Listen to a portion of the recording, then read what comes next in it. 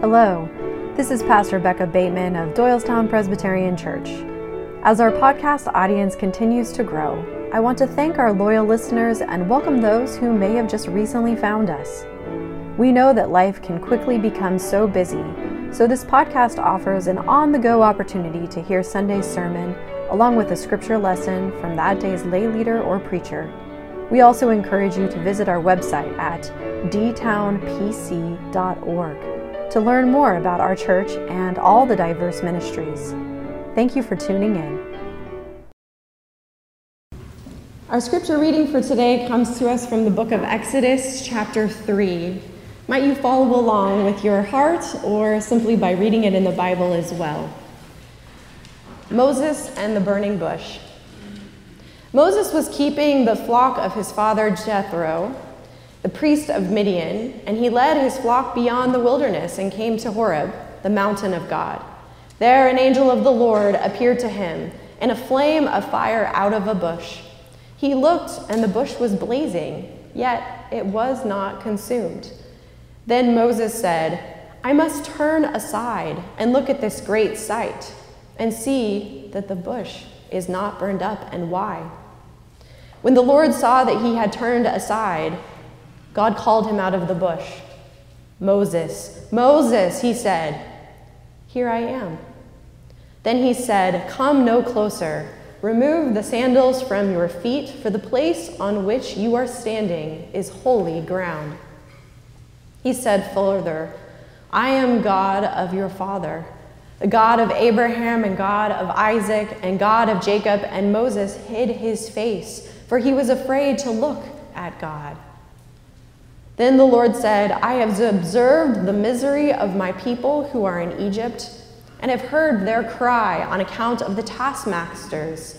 Indeed, I know their sufferings, and I have come down to deliver them from the Egyptians, and to bring them up out of the land that is good and broad, a land flowing with milk and honey, into the country of the Canaanites and the Hittites, the Amorites, the Perizzites, and the Hivites and the Jebusites.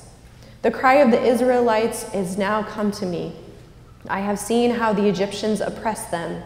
So come, I will send you to Pharaoh to bring my people, the Israelites, out of Egypt." But Moses said to God, "Who am I that I should go to Pharaoh and bring the Israelites out of Egypt?" He said, "I will be with you, and this shall be a sign for you that it is I who sent you.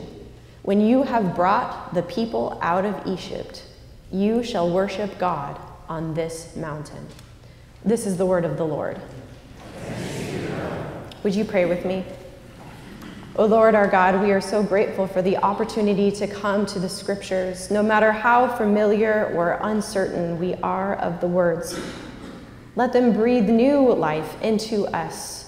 Let us understand you and your character even more as one who draws near to us. In your name we pray, amen. What must have I done to be known? Was the phrase that beat down on him more unbearable than the sun, as the skillful shepherd led his sheep along the winding paths of the hillside, careful to let them avoid drinking in the puddles, for parasites lived there, only allowing them to drink from the streams. As a shepherd of the sheep, he kept them in the clearings, for who knows what kind of wild animals would lurk around those big, large rocks. They stayed along the well-worn paths as well, to have sure footing lest they slip and fall, or maybe those pebbles would get into their hooves. And still, his inner voice said, "What I did must have become known." Moses' daily routine did not keep these words from him. Neither did years or even geographical distance from Egypt. The words lingered like dew on the morning grass that the sheep eagerly bolted to drink from in the morning. Moses breathed in the crisp morning air almost in an attempt to fill himself with anything else But the very wilderness that surrounded him reminded him that he wasn't where he once was. He fled from Pharaoh. He fled from shame. He fled from himself. Now, this is not the whole character that we know from Scripture, or if you've taken some shortcuts, maybe from the Ten Commandments with Charlton Heston, or if you're a different generation, The Prince of Egypt by DreamWorks. The Moses we know from all of that is the one who was saved by the midwives, Shiphrah and Puah, by his mother, by Pharaoh's daughter and his sister Miriam. Moses, who eventually confronts Pharaoh, leading the Hebrew people out of Egypt, are the ones who hear Miriam playing with a tambourine once they reach the other side of the Red Sea. Moses, who will seek the wise counsel of his brother Aaron and that same wise sister Miriam, leading the people through the wilderness. But in chapter 3 of Exodus, we haven't met that Moses. This Moses is unsure. Have you ever felt like you didn't have what it took? In today's scripture, Moses certainly felt this way as he becomes aware of God's presence.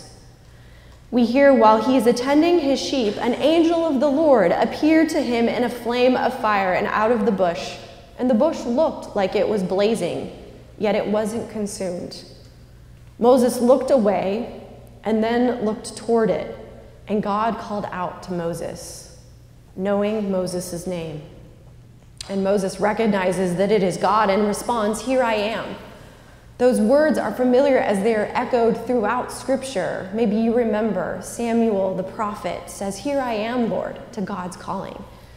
And Mary, the mother of Jesus, responds, "Here I am, Lord," to God's calling on her life. Then God says in verse 5, "Remove the sandals from your feet, for the place on which you are standing is holy ground." And we presume he did. God then reveals God's self to Moses further. God speaks very intimately about what Moses also feels. God's people are in misery. God has heard their cry. God knows their sufferings. And this is a portrayal of God that we cannot ignore. What kind of a God takes the time to be with inadequate humans? Our God. What kind of God comes down to our level? Our God. What kind of God needs to test his subjects so that he can be sure of his loyalty? Our God. Why does the Bible have to make this so complicated? Why can't the Bible have God act like all the other gods? Because our God is our God. So this God of the Bible gets at the very heart of both Jewish and Christian beliefs about God, that God doesn't keep distant, but embraces human experience and becomes part of the human story. God is on the scene and embracing it with regularity. And in the Christian story, God steps further and becomes one of us, God and the flesh of Jesus. But just like the store Target putting up an end cap of Christmas decorations right next to the back to school supplies, we're getting a little ahead of ourselves. You see, in our scripture for today, there's one particular detail that stood out to me. What is with this removing the sandals thing? Now, it made me think about a time when we were visiting Mike's cousin who was stationed in the Navy in Japan. So in 2018, when our family of 3 then traveled on this wonderful vacation to visit. Just back to the apartment after a wonderful day of seeing all that we could see, I had to take my shoes off for 2 reasons. One, after a long day of walking around being city tourists for 15 miles with toddler Maisie on my back, my shoes felt like they were literally swollen and molded to my feet. And 2, as you might know, it's customary to take your shoes off at the entryway. One of the many wonderful experiences that fascinated us with Japanese culture. And it is fairly unfamiliar to us Americans. So every time you enter into a private space, and many designated inside spaces, maybe sacred ones especially, we took our shoes off. And in the cousin's house, she had slippers for walking around the house and then even had another set of slippers for the restroom. And this is what came to mind when I read the Exodus passage, in which God encounters Moses in this way. And God tells Moses, he really commands him to take his shoes off. So there is something significant about removing shoes on holy ground. Is it obedience or is it respect? If so, it might be better translated like this Becca translation. Moses, take your shoes off for goodness sake. You're in the presence of the Almighty Creator. And this is maybe how I understood it as a Sunday school child, assuming that it had something to do with making sure Moses knew how to behave in God's presence. Like there's some sort of rules and regulations how we are to be before God. And this could be part of it. But in reading more of Exodus 3, it doesn't seem like Moses acts or sounds very reverent at all, or even awestruck. He does take his shoes off, but instead of being silent or quick to obey God, Moses quickly provides a list of reasons why he is not the one that is going to go to Pharaoh. Now, taking one's shoes off or sandals off doesn't occur very often in Scripture. You're able to actually search sandals in Scripture. So we heard in the book of Joshua, there's a mysterious commander of the army who tells Joshua, remove your sandals from your feet, for where you stand is holy. Okay, on theme, I understand that. That's only a couple of books away from Exodus. And in the book of Ruth, even further, there's a scene in which a shoe is taken off to seal a deal between Boaz and Ruth, the next of kin, and a right of refusal to take him as his wife. But still, I'm pretty skeptical that there is any correlation between Japanese culture and this moment in Israelite history. But there still might be something to this sandal thing. So I dug a little deeper into Japanese culture. Why do the Japanese take their shoes off as a practice of entering homes or temples? I discovered that taking one's shoes off is a fairly ancient Japanese custom, going back to the 7th or 8th century. And number two, that it's pretty widespread. 98% of all Japanese do it, and people have pretty specific reasons for doing so. One survey I read said 81% of the people identified not one, but two equally important reasons for taking off their shoes when they enter a home. The first one, you might have figured, to keep their houses and their floors clean. But the second one caused me to pause a little bit more, to be able to relax and be themselves. In order to relax and be themselves, absolutely, the simple act of taking off your footwear is an outward expression. This physical action is congruent with the inner response and a realignment of who you are. You're home. You're in the presence of a place where you can truly be yourself. So I thought, is it possible that God tells Moses to take his shoes off because God wants Moses to be himself? Not some fabricated, ultimately amazing version with superhero powers, but God just wants Moses to be himself, how God made him to be. The ground doesn't change, Moses doesn't change, but all are holy. So this reading is a challenge. God invites you to stand barefoot in an attitude of wonder as you witness God's presence. And it might be as bold as a blazing fire that doesn't consume.